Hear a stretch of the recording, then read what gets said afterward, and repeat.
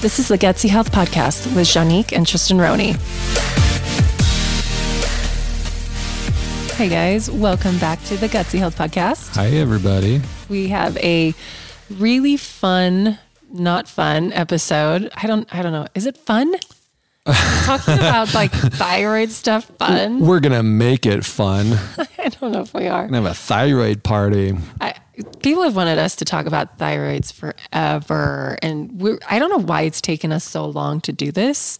Because it's a little bit more specific than we tend to get on a lot of things. Yeah. But you know, we're headed into that phase of the podcast, to be honest, where we've covered a lot of general things and we may be getting a little bit more specific a little bit more often going forward. We'll see. All right. We'll see what happens. All right. So let's get into it. Let's talk about thyroids, you guys, because 1 in 3 women suffer with a thyroid disorder. That's a lot. And by the way, the thyroid is so complicated. It's so complicated. We want you to know that before we start, because by the end of this, you might feel like your head is just swimming with information. Right. There's just so much that goes into thyroid function, so many things it interacts with throughout the body, and it's impossible to simplify it. Right.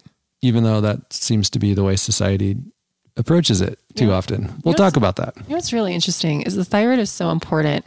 And I've taken like anatomy and physiology like multiple times, and it really didn't hit me until I was like 27 with Graves' disease. And I was like, what is the thyroid? Do you know what I mean? Like what is this organ that is really like thin and squishy on your throat and you don't even recognize that it's there, you know? And so for a lot of you guys that follow us, I have mentioned in the past that I was diagnosed with Graves' disease after I had my son Tennyson. Yep. It was a year afterwards, and it was rough. And so I think let's talk about that a little bit and my experience, and then let's go into what I did, because everyone asks like, "What's your story and what did you do?" Right.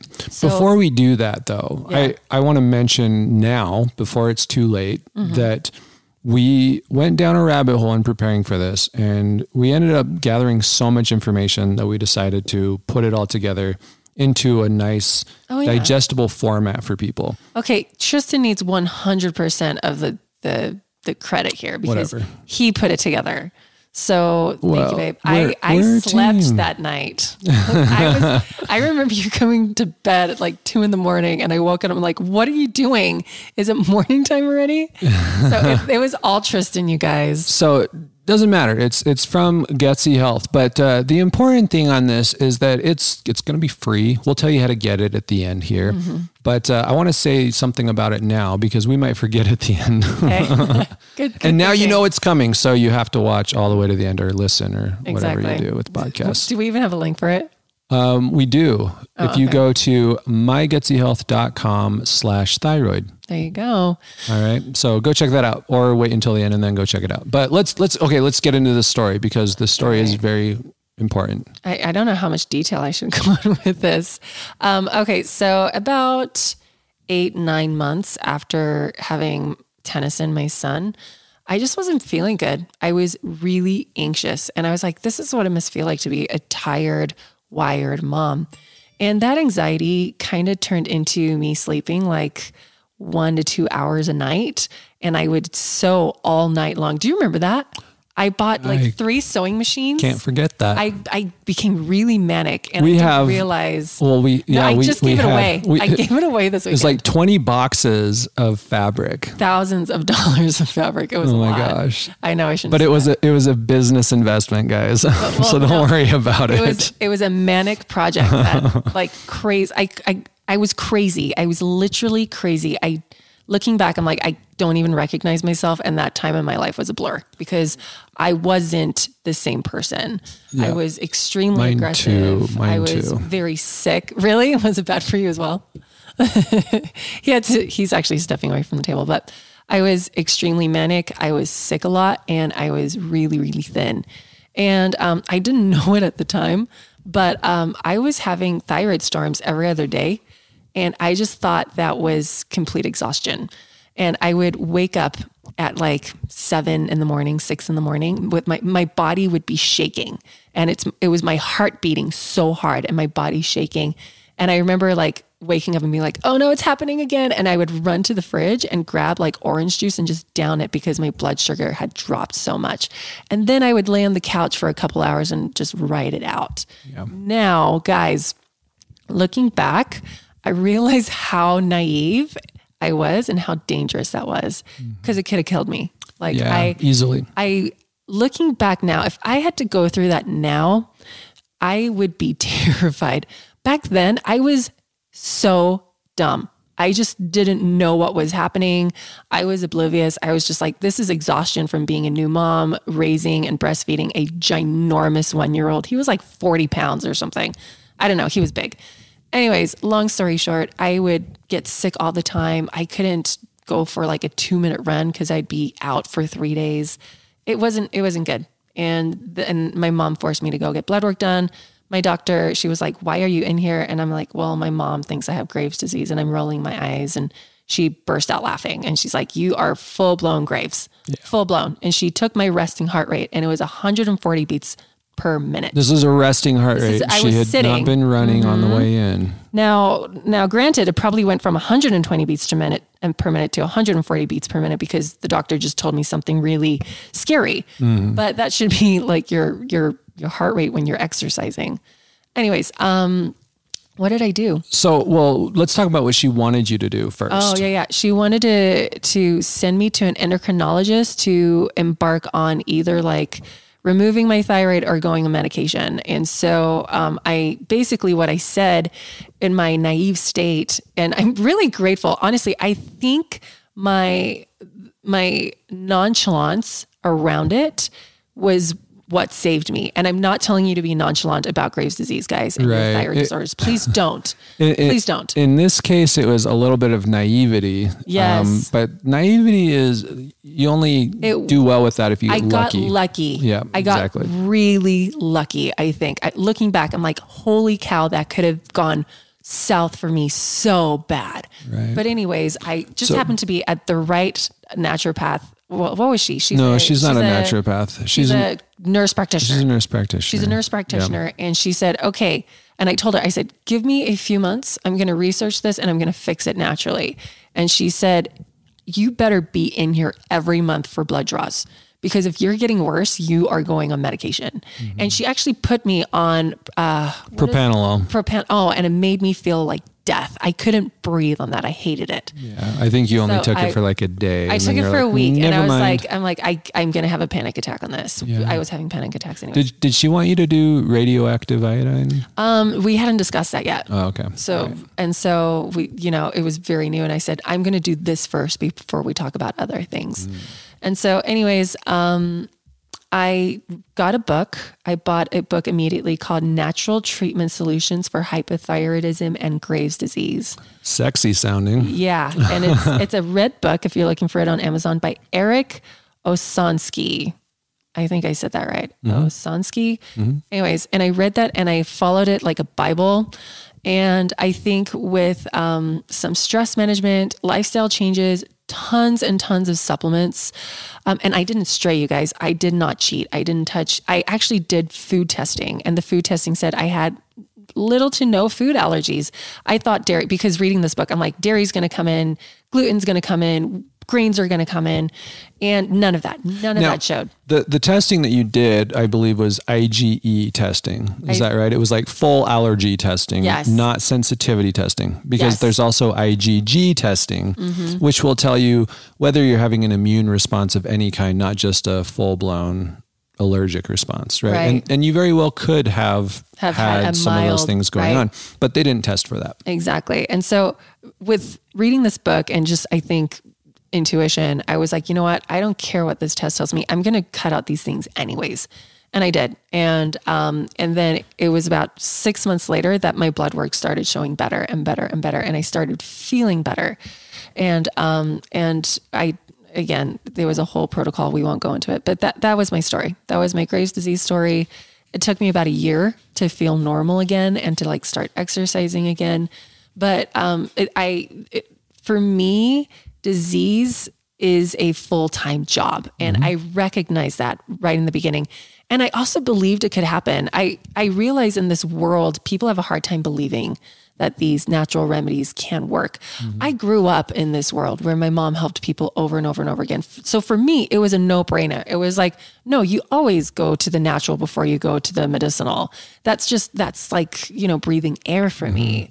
So it felt natural doing this. Well, and are we allowed to talk about your mom's history with this? Or should my mom had Graves' disease too. Now, this is an important factor because Cecilia had gone through almost the exact same situation, but she didn't have the kind of the background knowledge that Janique had. Right. She basically just said yes to what the doctors offered her. Well, she was pretty bad. Yeah. Well, yeah. And there was the fact that they didn't catch it until it was like horrible, like the doctor was heart attack level. Right.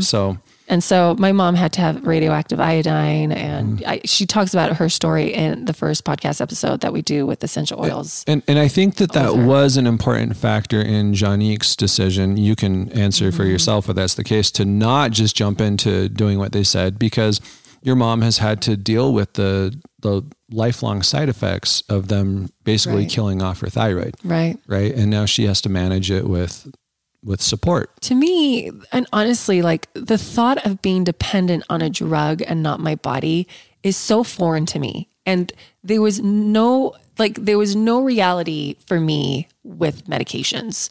And again, that's just my belief system. That's me growing up believing those things. That doesn't have to be you. Okay. But what I'm saying is I just jumped into this, and I honestly believe, where thoughts go, energy flows. I say that all the time.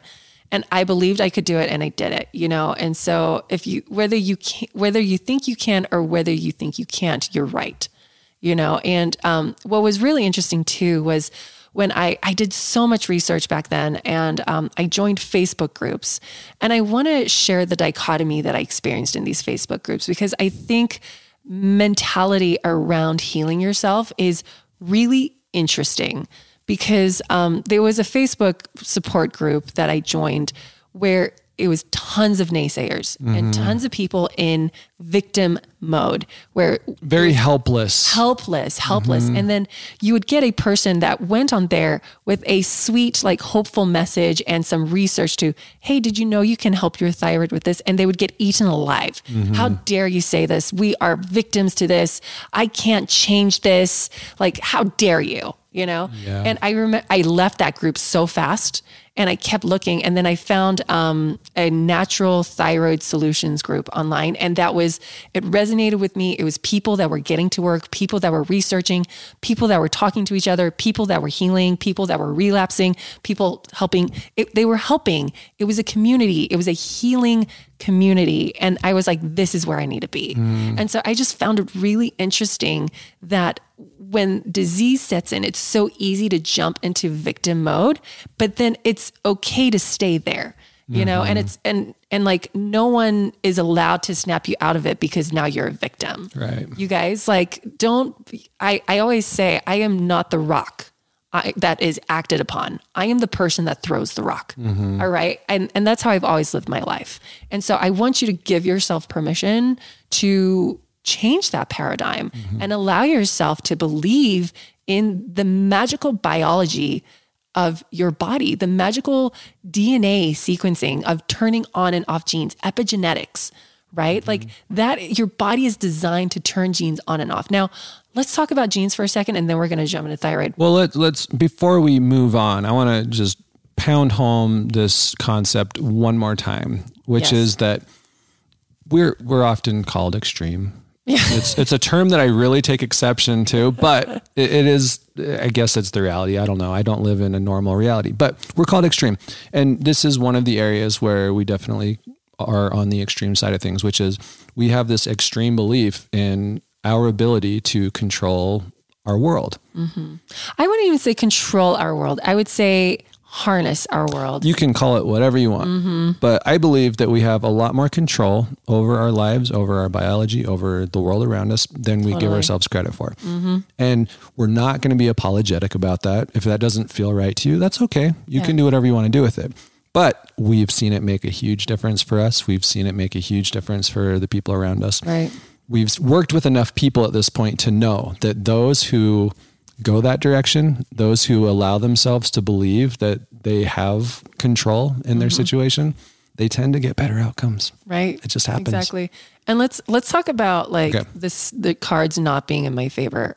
We did my gene sequencing through Prometheus, and I have like 4 genetic markers that are heavily swayed towards Graves' disease. Heavily. You know, it's like you are extremely prone to Graves' disease, and you are extremely prone to Graves' disease again and again and again, you guys. So, and this is really interesting. And I feel like this part of my story is important, and I promise we're getting into thyroid stuff soon. But I had 2 doctors on 2 different occasions poo-poo my journey. I remember I took Tennyson to Instacare over something, have you ever met a person with Graves' disease who is like borderline, like thyroid storm? They're super manic and they're shaking and they look terrified. Yeah. And I walked into that ER room and the doctor was like, "What is happening?" And I told her, "My son has X, Y, and Z." And she's like, "Why do you look so panicked?" And I'm like, "Oh, because I have Graves' disease." And she's like, "What are you doing for yourself?" And I'm like, "Oh, I'm trying to treat it naturally." And she laughed at me and she said, "Oh my gosh, that's never going to work." And I stopped her and I said, "Actually, my numbers are improving. So thank you very much." And she was silent. She was silent. And what do you say to that, right? But then a year and a half later, I'm talking with the doctor and I'm telling him my history of Graves' disease. And he flat out said, "There is no way someone misdiagnosed you with Graves' disease. There's no ways you have Graves' disease because you can't reverse that, especially naturally." Y'all, she has the receipts. I know. There was blood testing done. There's no question. I paid cash for it. Like this. I have the labs. And this, by the way, this is part of that gaslighting that tends to happen, especially to women all the time. First, they're told that their symptoms are not real. And then when it is verified and then they do anything that's not what is recommended to them, if they get better, then, "Oh, you weren't really sick in the first place." Right. Like, come on. And so I think that part is really important, you guys, because like, don't let a doctor write your story for you.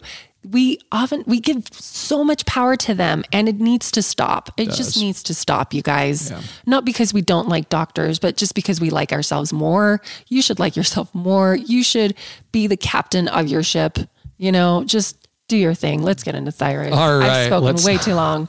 Let's talk about this because there is so much information. Let's go. But we didn't want to just sit here and drone off on all of the different details that go into this because that's boring. Right. And you're going to walk away from it going, "Wow, the thyroid's really complicated. I will retain none of that." Right. But that's why we kind of started with the mindset piece. That is just so important. You have to come into this believing that there's something you can do, because what is the normal method of treating thyroid stuff? And we're not talking about Graves, really. Most of the thyroid issues out there are the opposite, right? It's hypothyroid, right? Hashimoto's. Where the thyroid is not functioning at a high enough level for one reason or another. A lot of times there's an autoimmune component, so the Hashimoto's is diagnosed, and that's what most people out there, women primarily, are dealing with when it comes to their thyroid, right? So first and foremost, there are things that can be done. This is not as simple as a lot of medical professionals would have you believe, which is, "Oh, your TSH is high. Then we're going to give you thyroid hormone until the TSH comes down. And then as soon as it comes into a good range, all right, we're done. Go have a nice day. Enjoy your thyroid medication." Right. There's so much more to it. So where do we even start? So let's start with things that can trigger hypothyroid. Should we jump there? Do we even want to talk about why the thyroid's important, or is that kind of a given? I mean, let's quickly. The thyroid controls metabolism, energy. It controls tons of other hormones. It's so intricately connected with sex hormones and adrenals and what else? Almost any woman out there who has been diagnosed with a hypothyroid condition can attest to this. You can gain weight pretty easily when your thyroid's not doing what it's supposed to. Exactly. Right? So like if you, for some reason, are just gaining weight and you don't know why, check your thyroid. Like make sure your thyroid is happy and healthy. Right. All right. Let's go into things that can trigger thyroid dysfunction. And there are so many. Yeah. You guys. Maybe before we do that, let's do a brief biology lesson. Okay. Or is it a physiology lesson? I don't know Physiology. the difference. about how the thyroid works. Let's do that real quick, okay? You do it. So, all right. So really upstream from everything in the thyroid is the brain, right? The brain is the real kind of the thermostat that tells the thyroid whether it needs to produce hormone or not. And the part of the brain that starts this whole chain is the hypothalamus. So basically the hypothalamus is doing its monitoring and it's saying, okay, how are we doing with thyroid stuff? And if it sees that things are not quite ideal, then it's going to send a signal to the pituitary. And it uses thyrotrophin releasing hormone, right?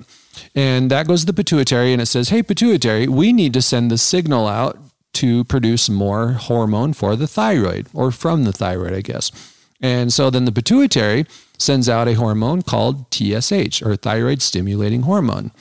And this is the one that doctors typically track. And it's a hormone in your brain.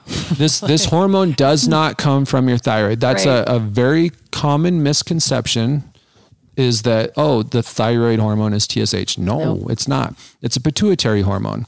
But it tells the thyroid, okay, time to get busy. Yep. So the reason why doctors always check that one is because if that TSH gets high, that's a good indicator that the thyroid is not doing its job. And the pituitary is going, hey, thyroid, wake up.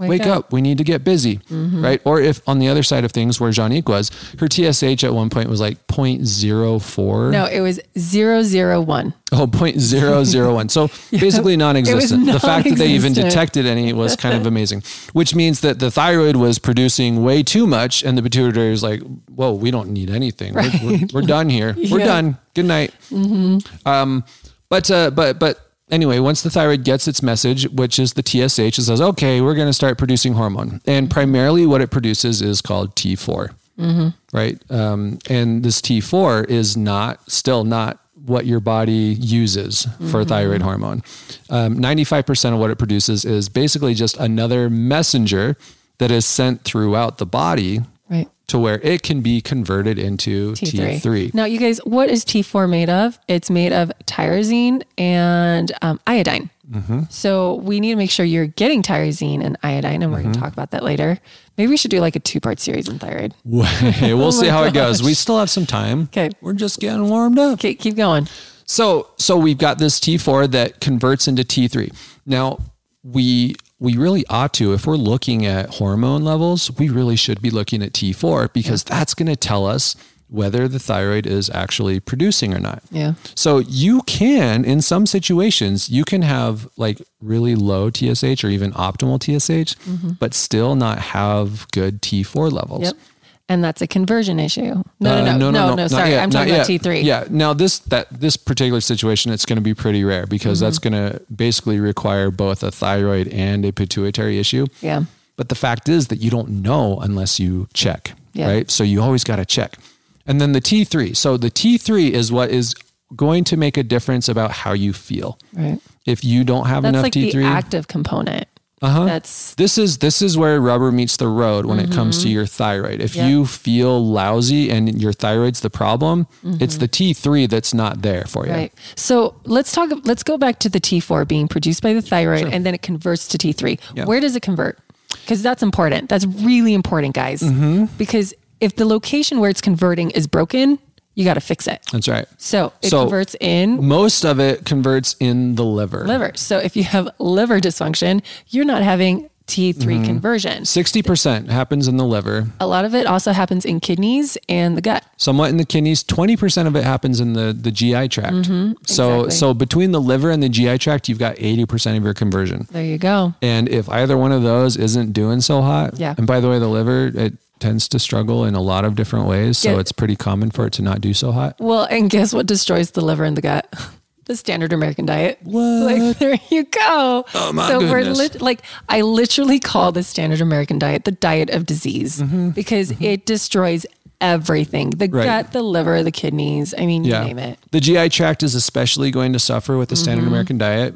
You probably know the reasons if you've listened to us talk very often. I know. You know, the refined foods, the added sugars, the glyphosate, that causes GI inflammation. It prevents proper absorption of nutrients. It triggers autoimmune issues. Those highly processed foods do not have natural enzymes in them, which means your body is going to struggle to break them down, especially over a long period of time, because it's going to start to run low on its own natural enzymes. Exactly. So if you're not working well with your liver and your GI tract, which by the way interact with each other in like a million different ways, then you're going to have a hard time converting T4 to T3. Your liver has literally over 1,000 functions, guys. That's a lot of functions. It's a lot. It's very important. And we just destroy it with our standard American diet. It needs to stop. Okay, let's keep going. Okay. So we spoke about T4 converting to T3, T3 activating everything, turning things on. If it's not turning things on, then things are kind of dimmed, like a dimmed light, and you feel like a dimmed light and you're tired. Right. And so here, a couple of really important things. One is that T4 is what acts as the gauge to determine whether your thyroid needs to produce more hormone or not, right?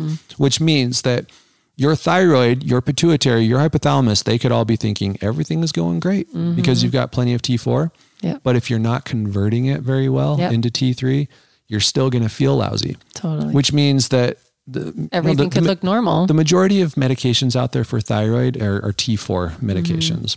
And yes, there are plenty of them that also include T3, but a lot of them don't. So you could be having T4 thrown into your system and your TSH levels might look perfect. Even your T4 levels, they might look perfect and you're still going to feel terrible. Right. And it's because that conversion isn't happening. Right.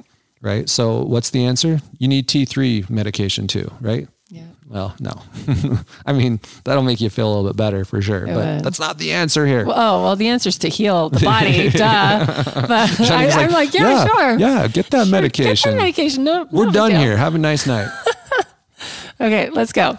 Okay. So let's talk about things that can go wrong. Everything can go wrong. So we just spoke about, your liver dysfunction, your gut dysfunction. Right. A big one in the Hashimoto's and the Graves circles is, eating grains and dairy that triggers an autoimmune response that triggers the same antibodies that attacks the thyroid. And so that's why it's so important to stop eating the grains, stop eating the dairy, because it can mimic that same autoimmune dysfunction. That same antibody that attacks the thyroid. Yep. So that's why when I read that book and I'm like, you know what? I know I didn't show up as like sensitive to gluten and dairy, but I'm going to cut it out anyways.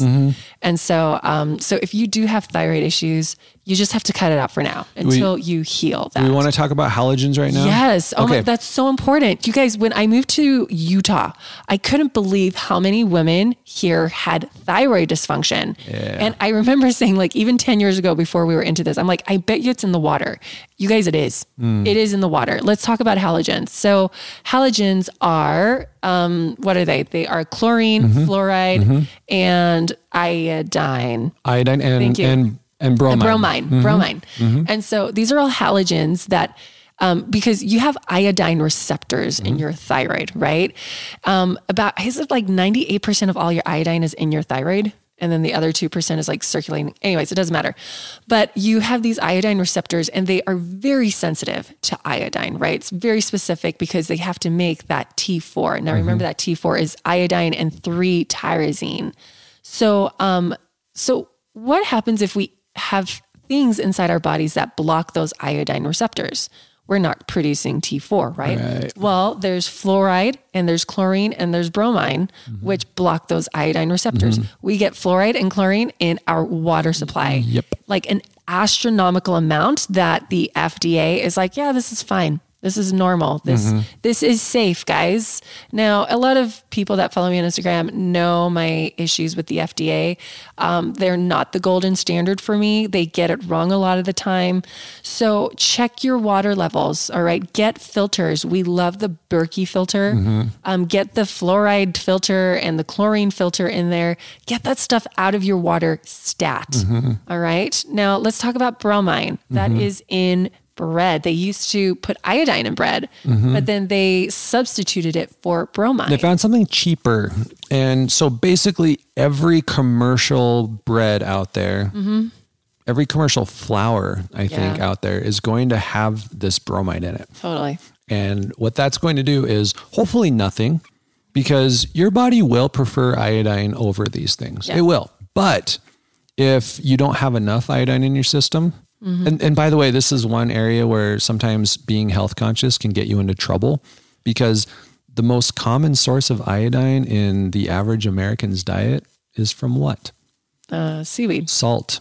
Oh, it is? Iodized salt. They have to iodize it, though. They have to add I know, but most Americans are eating iodized Morton salt. Oh, okay. As soon as you get health conscious, one of the first things you do is switch over to sea salt. And you lose your iodine, potentially your only source of real iodine. Yeah. Now, that's not normally a problem because our bodies are really, really efficient at recycling iodine, like really efficient. Unless you have inflammation. Well, there are certain situations that can cause it to plummet. But if it does plummet and you're being exposed to these other halogens, your body's going to say, that'll do. It's not perfect, but it's close enough because they're in the same kind of chemical family, right? On the periodic table, they're all stacked on top of each other. Right. So the thyroid grabs a hold of these things and it says, all right, we've got our halogen in place. Well, let's take it another step further because this happens to a lot of women. Let's say you are growing a human being who now is growing their own thyroid and eats their own iodine. Guess what? Guess who's getting the iodine? Baby. Now you already have low levels of iodine. So baby is now taking up your iodine, utilizing your thyroid stores, and then baby pops out and guess what? You are thrown with a thyroid disorder. Yep. You got nothing. Like you are running on empty. Okay. So it's really important to maybe eat some seaweed and kelp noodles while you're pregnant. But make sure you are supporting like crazy. And most importantly, also avoiding those halogens so that they don't find their way into your system, because it can be a little bit of a process to fix that situation later. Exactly. Now, not the worst thing in the world though. What are the other issues that can cause thyroid stuff? So gut inflammation, we spoke about that. Infections. Stealth pathogens. Yep. Any kind of immune deficiency can cause thyroid problems, and thyroid problems can cause immune issues. So exactly. There's probably like 80% of the issues that can affect thyroid function are also affected by thyroid function, which is why it's so tricky to get the thyroid back to working well, because the things you need to fix the thyroid are the things that are not working well because the thyroid's not working well. So you cannot just take one thing to fix your thyroid. It just doesn't work. You can prop yourself up, right? Like having crutches. That'll keep you off the broken foot, so to speak. Yeah. But you'll be on those crutches for the rest of your life. Yeah. And who wants to hobble around like that?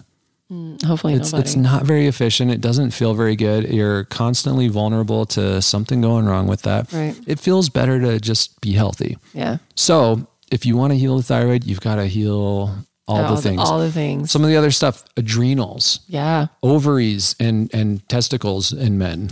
Well, what's really interesting is when you are super stressed out, the adrenals poop out and the thyroid takes over, and then the thyroid poops out. Yeah. Or vice versa. When your thyroid is pooping out, then your adrenals have to take over. Right. And then so they kind of help each other out, but you don't want to burn out one over the other because then the other one is working overtime. Right. So you have to be really careful. Stress is huge, guys. Stress is so ginormous and it just disrupts your body. It is as toxic for you as I think sugar sometimes. Yeah. Unfortunately, I'm not remembering the name right now, but one of those old timey nutrition experts that we love, like, the Royal Lees and the Western Prices.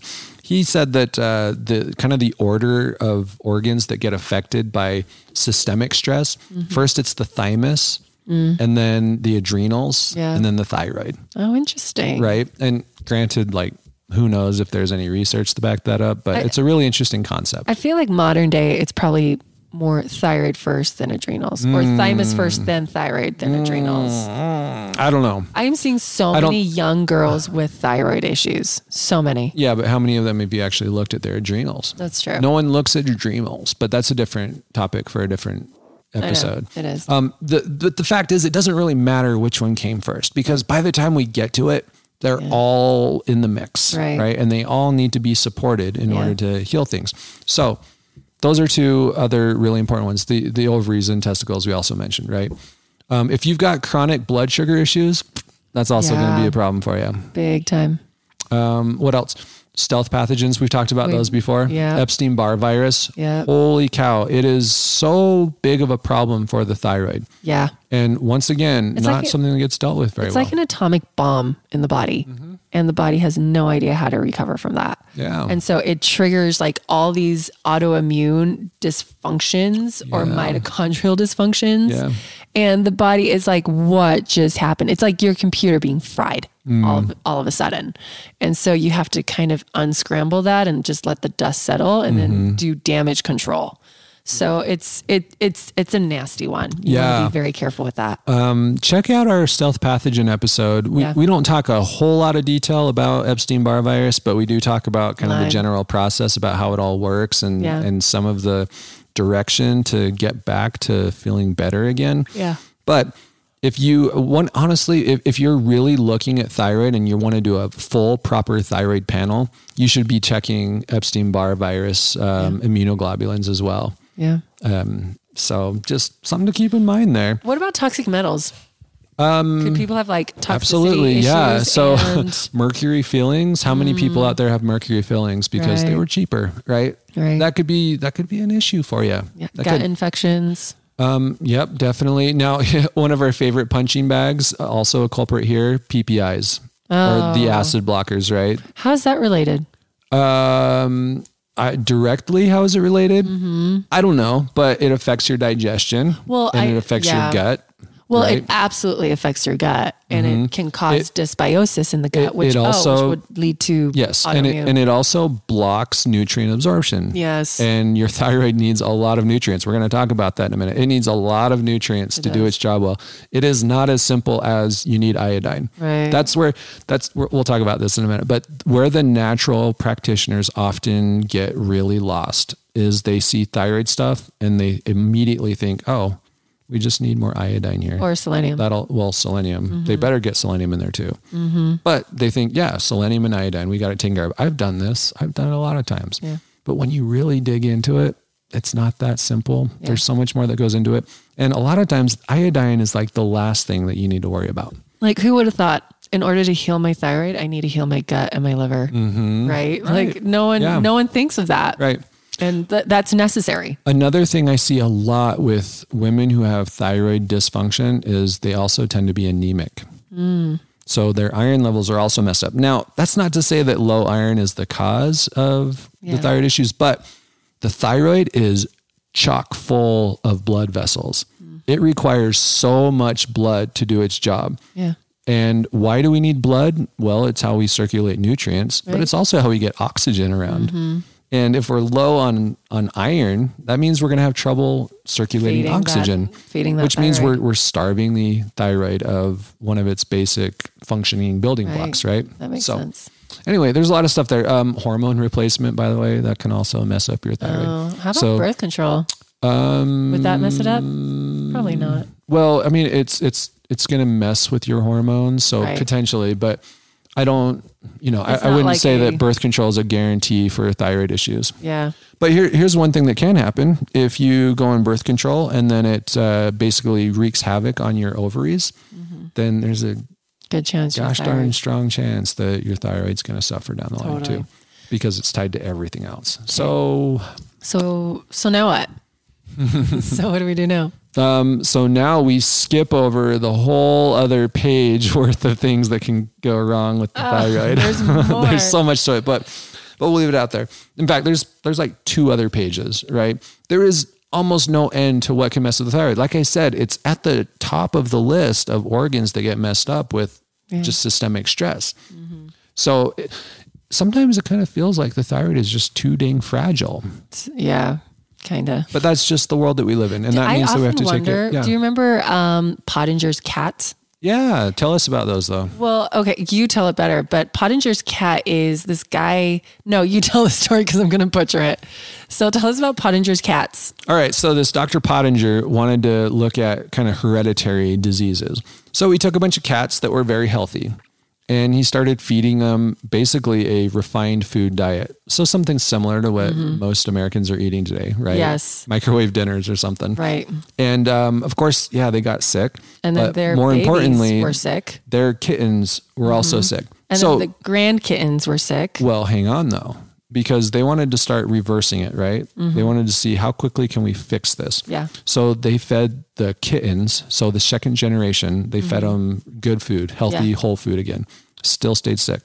Their children or kittens still stayed sick. Yeah. It took, what was it, 4 generations? Yeah, something like that. 4 generations of cats before they were healthy again. So the reason why I bring that up is I wonder if we are now experiencing a Pottinger's cat scenario within our our age group. Yeah. Because maybe it started with our mothers, Right. but it wasn't as bad because the turn of like the food, like manufacturing, that changed with our parents. Right. And then we started off on a really bad leg. Yeah. And now we're seeing our children suffering with thyroid issues. Like young children are being put on thyroid medication.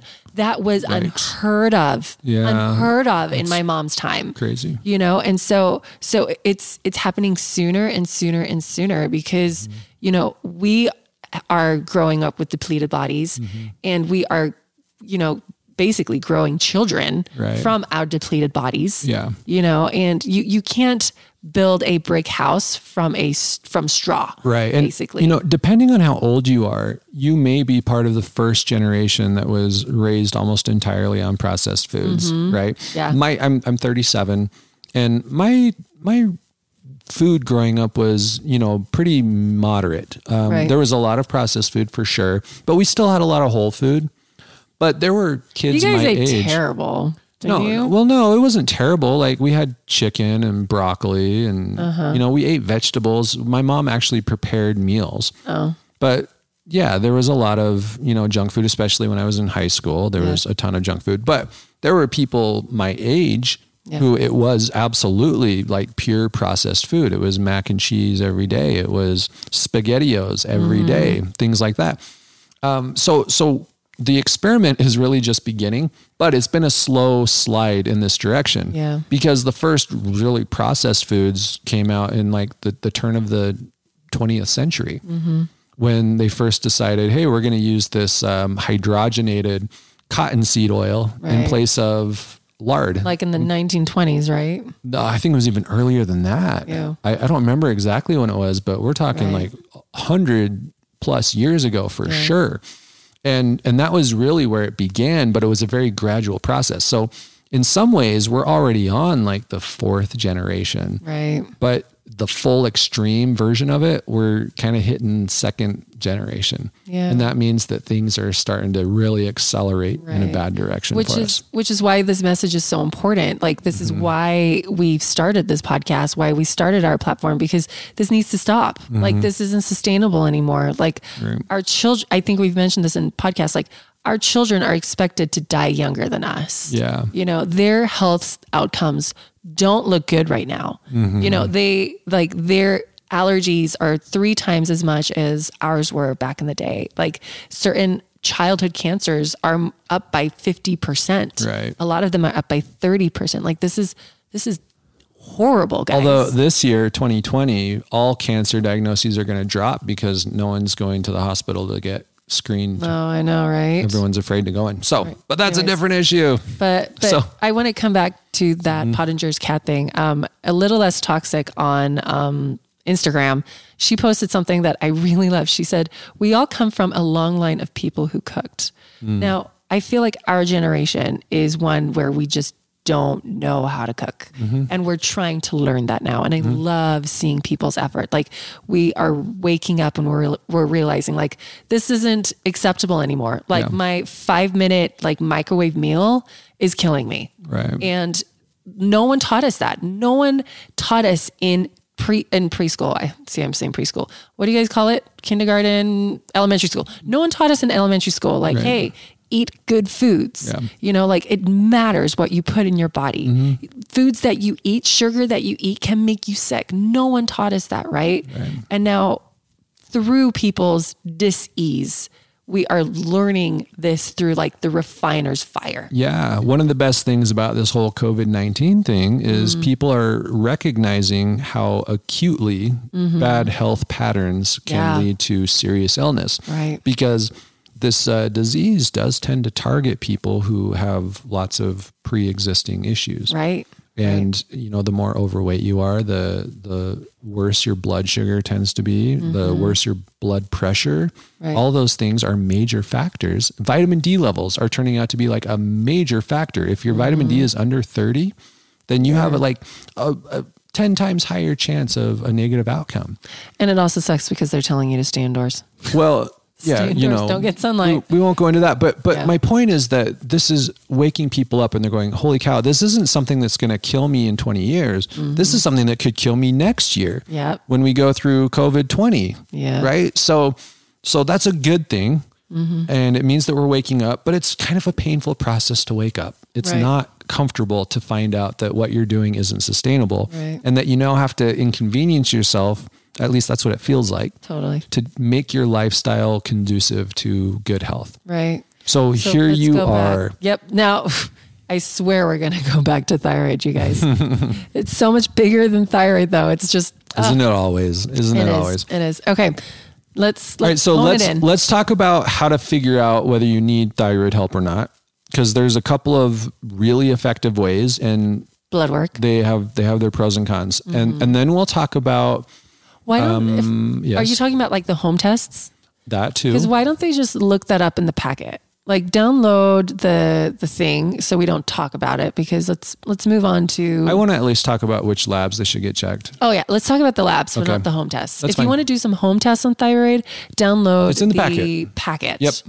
That's fine. Okay, but the labs, here's what you need to check, because if you just go to your doctor and say, I think I need to check my thyroid, they're going to say, great. And they're going to order TSH. Yep, and that's it. And then they're going to say, yeah, your TSH is normal. And not only are they using a really big range that is hard to get outside of, but they're not going to look at anything else. And so you're not going to know what the problem is, even if it is out of range. So you need to look at TSH for sure. But like I said, you also need to look at T4. Ideally, you'll look at your total T4 and your free T4. We don't need to talk about what those are. The fact is that they're both important there. Yep. And then, and remember, T4 is what's actually produced by your thyroid. So that's the one that's going to directly tell you if your thyroid is struggling or not. Yep. And then you need to also look at T3, because that's that conversion. And we want to see if you're converting. We need to make sure your body's actually benefiting from all the hormone your thyroid's producing. Exactly. T3 uptake can also be important. Just once again, a way to measure whether your body is responding well to your thyroid hormone or not. Reverse T3, which tells us whether your body is producing too much T3 and it's trying to figure out how to backtrack, basically. Yeah. And then there's a marker called thyroid peroxidase antibody. It's an antibody marker. So Hashimoto's, you really can't diagnose it without looking at this marker, because you don't know if it's really autoimmune causing your low thyroid if you don't look at these, right? I was listening to a podcast, maybe you know something about this, a doctor who specializes in thyroid. She's saying that there's like 12 or 17 different types of TPOs, and that doctors are only like testing for like one or two of them. Sure. Whereas you could have like 5 of the other ones that doctors are very unaware of. Yeah. Do you know anything about that? Not a lot, but here's what I can say is that at some point, you are really off in the weeds. Yeah. And you have to ask yourself, what's the added utility of looking at these? Right. So to give you an idea, if I'm looking at somebody's blood work and we don't have any strong indicators of thyroid stuff, and we just want to make sure the thyroid's doing okay, I really only look at TSH, free T4, and free T3. That's it. Now, there are people who say that's not enough. You need to look at more. Fine. But until I see that there's something off there, I'm not going to go much deeper than that. Right. So for me, if I see that we've got high TSH, we've got low T4, low T3, and then TPO is high, I feel like that tells me enough. Totally. So I'm not sure in what way it would benefit me to see which of the 17 types of TPO they've got. Yeah. unless we've already been working on thyroid stuff for quite a while and we're not getting any response. Right. Then maybe there is a purpose for it. That makes sense. But I don't want to like throw this at people right up front and say, you need to make sure you know about all 17 forms of this. Right. Because that's just, we're already overwhelming people. And then you're spending like $2,000 on like lab fees. And we've got to take the costs into account. Yeah. So well, and the cure would be the same. I can't say cure. The solution would be the same. It would just be like, make these changes. The approach, at least at the beginning, is going to be the same. And in some cases, we're going to need to get really detailed. We're going to need to dig in there and see what's going on. But 99% of you out there, you're not at that point. Right. So don't worry about that right now. So total TPO, probably fine for now. And then there's also thyroglobulin antibody, or TGAB. That's another autoimmune that can indicate, sometimes it can also point towards Graves' disease. There's a separate antibody marker just for Graves' disease. TRAb. That's the thyroid receptor antibody.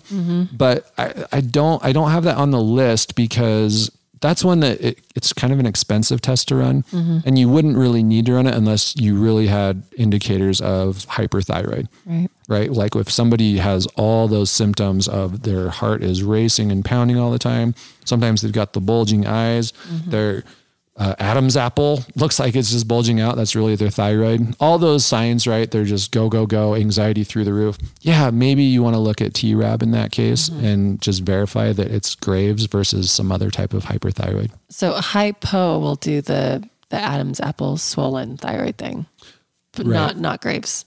You don't get the little thingy with the Graves? because with the swelling with the thyroid, that it's trying to uptake more iodine. And so that's why it swells. I knew that, but yeah. Okay. So anyways, getting lost in the weeds. Yeah.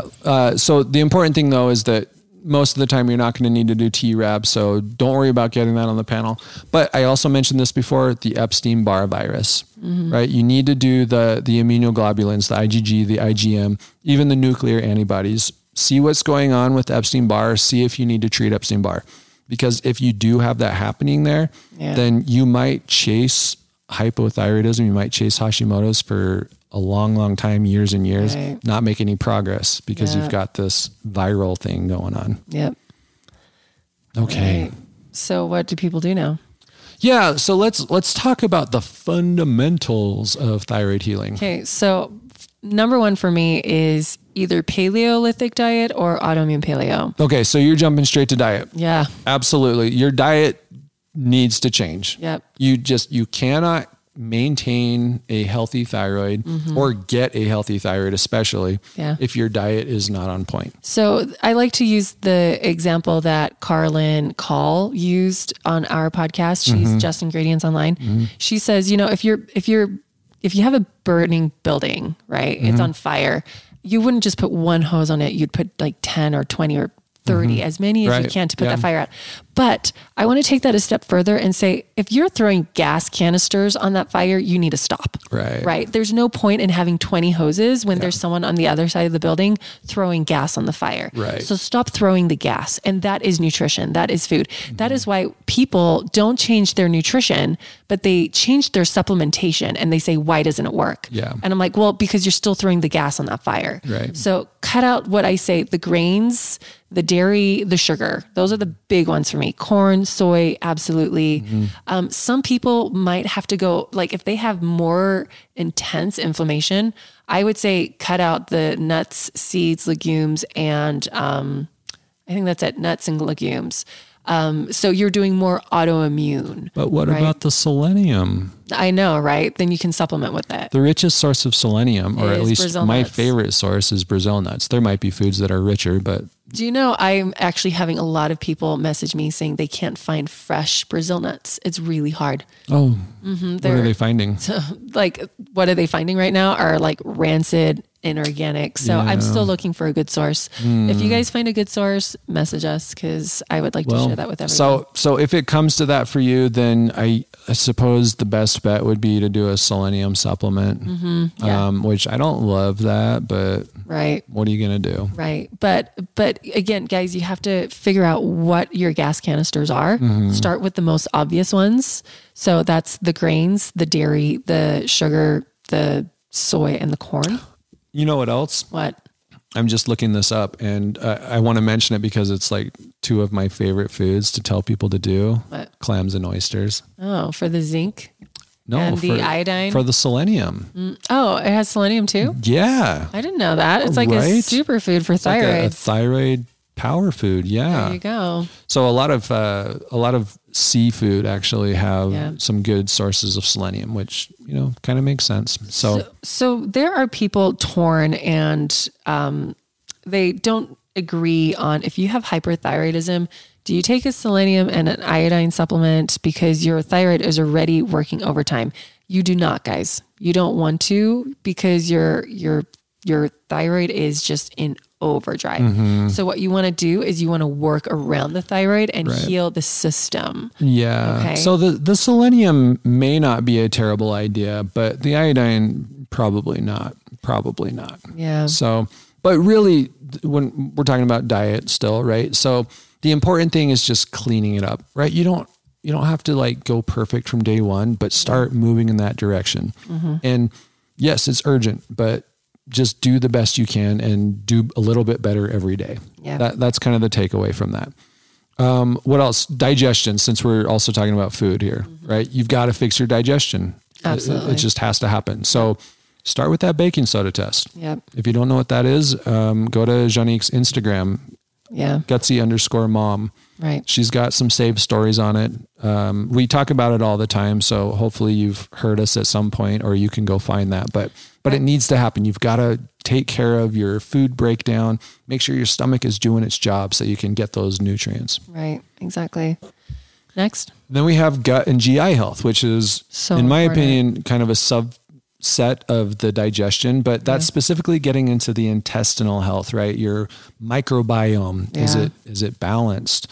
Do we have parasites or other pathogens in there causing problems? Do we have yeast? Is there inflammation that's blocking your absorption and creating other problems for you? Like all of these things are so very, very important there. I do want to bring up a timeline on how long does it take to heal a thyroid?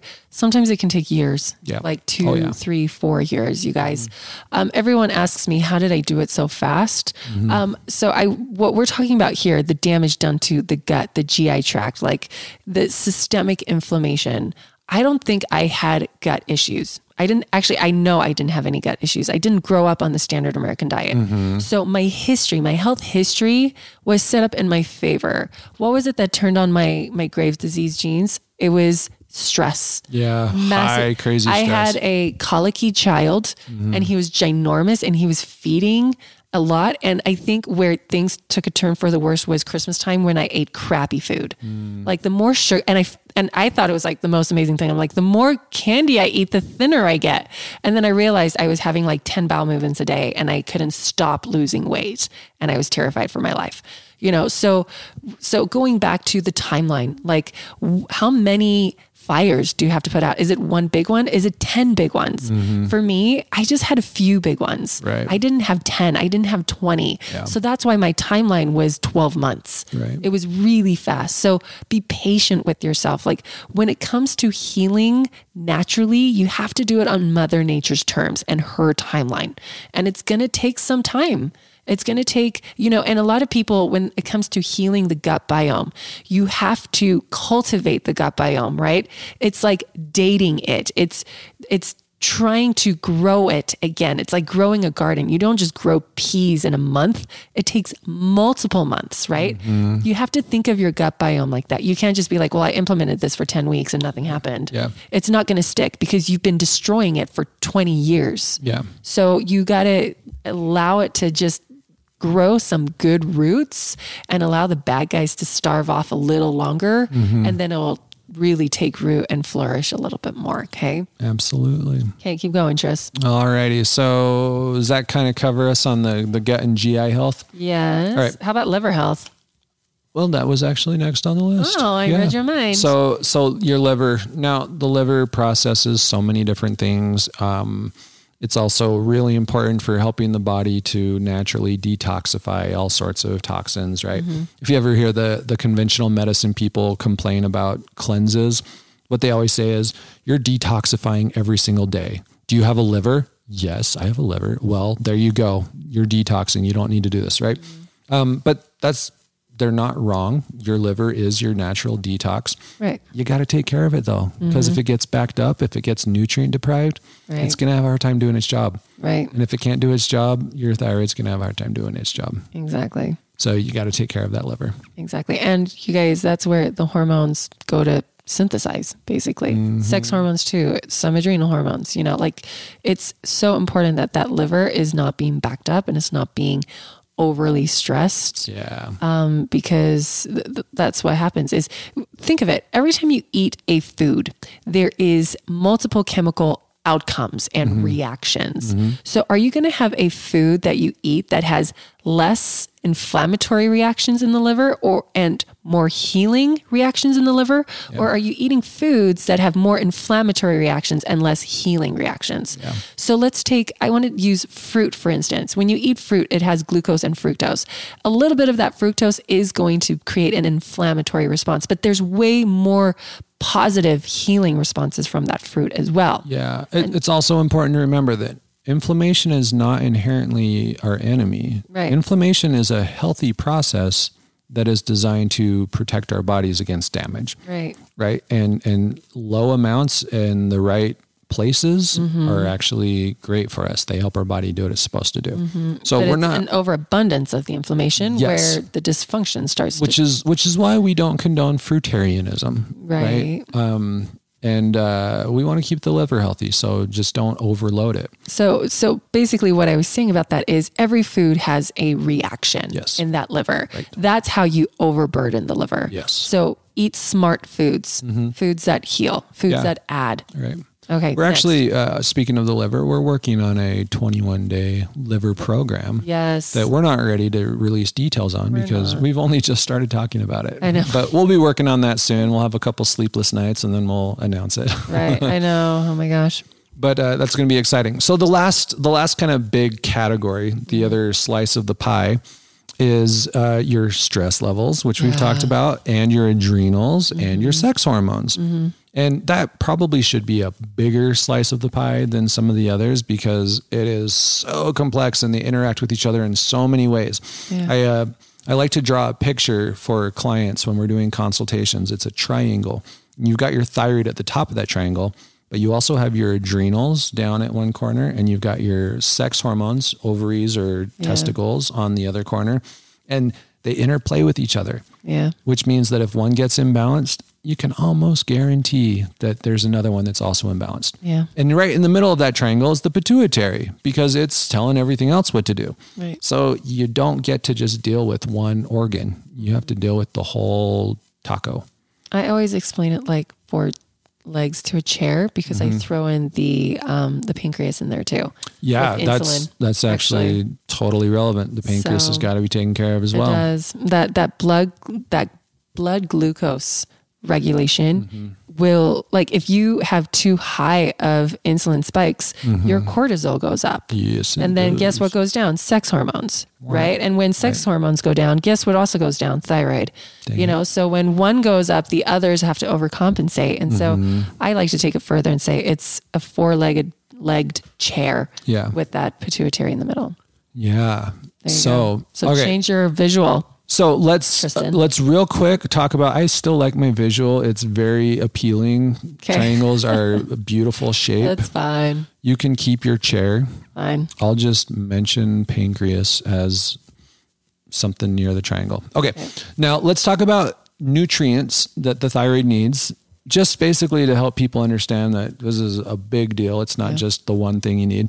But then let's talk a little bit about this guide because there are so many holes in what we've talked about today. We haven't covered nearly enough. And it really would take 2 episodes, but I don't want to. Okay. I want to send people to get the guide so that they can start taking care of business. Okay. They don't need to wait any longer. All right. Right? Nutrients. All right. Iodine. We talked about it. Iodine. But don't rush out and just go to iodine because in a lot of cases, you don't really need more iodine. Yeah. Selenium? Yeah, probably. Yeah. So do the selenium, not necessarily iodine. Make sure your iron levels are good. All right. If you're vegan, vegetarian, you probably need to like double down on how you're getting your iron. And more importantly, you need to make sure your body can handle iron. Yeah. Because there are lots of people who are getting plenty of it, but they still have low iron levels when we check their blood.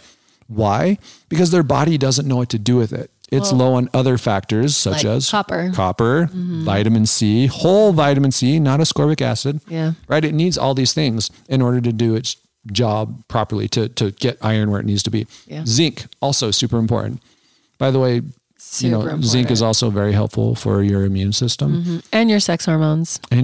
But you can't do too much zinc because that will deplete your iron levels. Yeah. Oh, it's so complicated. So for zinc, you can buy the zinc tincture and you can test yourself, the taste test. Yep. So you put a dropper of the tincture in your mouth, you hold it for about 15 seconds and see what you taste. If it's really bitter, you have enough zinc. If it just tastes like mildly flavored water stuff, it's not, you don't have enough zinc. So keep taking zinc. That's a really good gauge. Quick side note on zinc. If you are really low on zinc, don't feel like you can just go out and take 200 milligrams a day and catch up. You really can only absorb so much at a time. And Chris Masterjohn, who is like this PhD in nutrition, brilliant guy, he recommends that when you're trying to catch up, maybe 40 milligrams a day is pretty good. But you have to space it out, you have to space it out. Because you can only absorb like 5 to 7 milligrams every 5 hours. So the study that he referenced, you can get it up to like 11 or 12 milligrams if you're doing a super high dose. But in the meantime, you're doing a super high dose, which means your odds of getting nausea go up. Your odds of creating iron problems goes up, right? So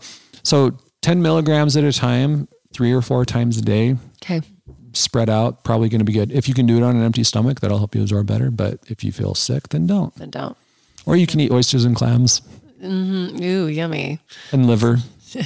Yeah, take the Organ Complex, guys. Speaking because guess what? The Organ Complex has iodine and it has selenium in and it has iron and it has zinc. It's a whole food. It has the next thing on our list, B vitamins. Basically, we need all the B vitamins for our thyroid. So get your liver. Go get your liver. Your Organ Complex. There's a bunch of essential fatty acids that are required for it. So get your good fats in and avoid your inflammatory fats. I remember when I had Graves, I took EPA DHA cod liver oil every single day. Like that was part of it. And I took the cruciferous complex too. Yeah. There was a bunch of stuff. But why do you go with cod liver?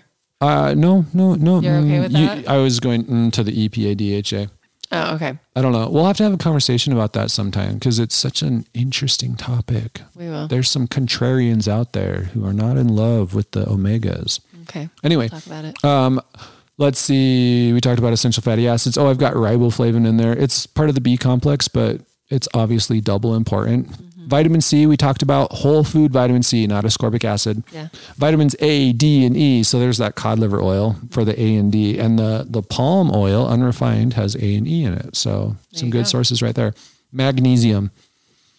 Just like supplement magnesium. Yeah. I don't usually just say go and supplement, but magnesium there's so many. It's magical. It's one of my favorite minerals. It's not very easy or common to overdose on it.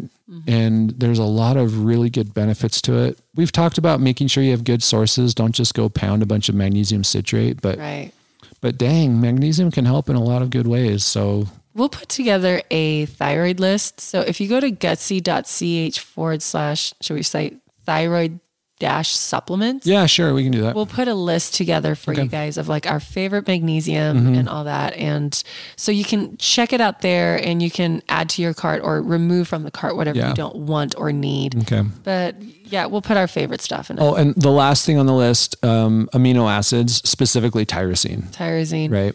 Although whole food vitamin C will kind of cover you there. So. Yes. So quick, I'm going to jump on my ascorbic acid soapbox, guys. If you're taking loads of ascorbic acid, it's going to drain your tyrosine. All right. Because ascorbic acid is not a whole vitamin C complex. So when your body's trying to utilize ascorbic acid, it's going to leach your own tissues, your own body from the cofactors. Tyrosine is a cofactor of vitamin C. Yep. So it's going to leach that from you and you don't want to have that leached. No, you do not. So don't take ascorbic acid. That's why I just don't like it, guys. Sorry. There you sorry. go. No, really not sorry. Yeah. Don't do it. I don't care how amazing your vitamin C is. It's liposomal or it's super magic. You can absorb 2 grams in 5 minutes. Doesn't matter. It's ascorbic acid. It's going to rob you of really important nutrients, including tyrosine, which is going to mess up your thyroid. Yep. So there you go. Your ascorbic acid is messing up your thyroid. I just said it. I went there. Yep. Thank you. You're welcome. And if it also says ascorbate, that's still ascorbic acid is just a different word for it. Yep. So, you want it to say vitamin C from, and you want to see a food listed. That's correct. All right. That's how you know it's real vitamin C. That's correct. Okay. All right. Next. I know. I think that's it. We covered all the nutrients. So basically by now, you know why the thyroid is important. You know some of the many, many different ways that things can go wrong with your thyroid. Yep. You know a little bit about testing to make sure that your thyroid's okay or to find out what's not okay about your thyroid. Right. You know about some of the things you need to take a look at in order to heal your thyroid. And you know some specific nutrients that you can focus on to help heal your thyroid. There you go. Not bad for an hour. Go get the guide though, because it's so much more detailed. It's like a little reference. You'll be able to just see, here's the different things to look at for all these areas. There you go. So mygutsyhealth.com/thyroid. And for the supplements, gutsy.ch/thyroid-supplements. Yep. If you want to see that list that we spoke about. I hope you remembered that and you're taking notes because I don't. I am taking notes. Oh, there you go. Yeah. Tristan's the studious one with the computer and I'm just sitting here looking at him with no notes whatsoever. So you guys, thanks for checking in and listening. I hope this was informative. If you would like, we would love it if you left a review or like a star rating or whatever. Share this with your friends. Share it. Really, more importantly than anything else. Star ratings are great. Reviews are great. But what helps us more than anything is when you tell people about us. If you know someone who has a thyroid, send this to them. Right, exactly. I know we've tended to focus a lot on women on this episode because women are like way more likely, I don't know the stats, but way more likely to have hypothyroid stuff than men are. That doesn't mean men never get this though. And it goes undiagnosed in men way too often because we just assume, it's a guy. It's probably not thyroid. Right. It's probably testosterone. Well, I was going to say they always blame the testosterone. Yeah. So they give you these testosterone pellets in your bum and then you feel terrible. Plus you still have thyroid issues. So don't ignore this just because you're a guy. If you know a guy who has a thyroid, send this to him. Say, just in case, check this out. Exactly. So all right. You guys, thanks for tuning in. We love you. We do. And we will listen. We will listen to you guys next week. I'm not going to listen to you guys. You're going to listen to us next week, hopefully. It's time for bed. It is. What time is it? Time for bed. 11:30. Oh, yeah. We're going to bed, guys. Good night. Good night.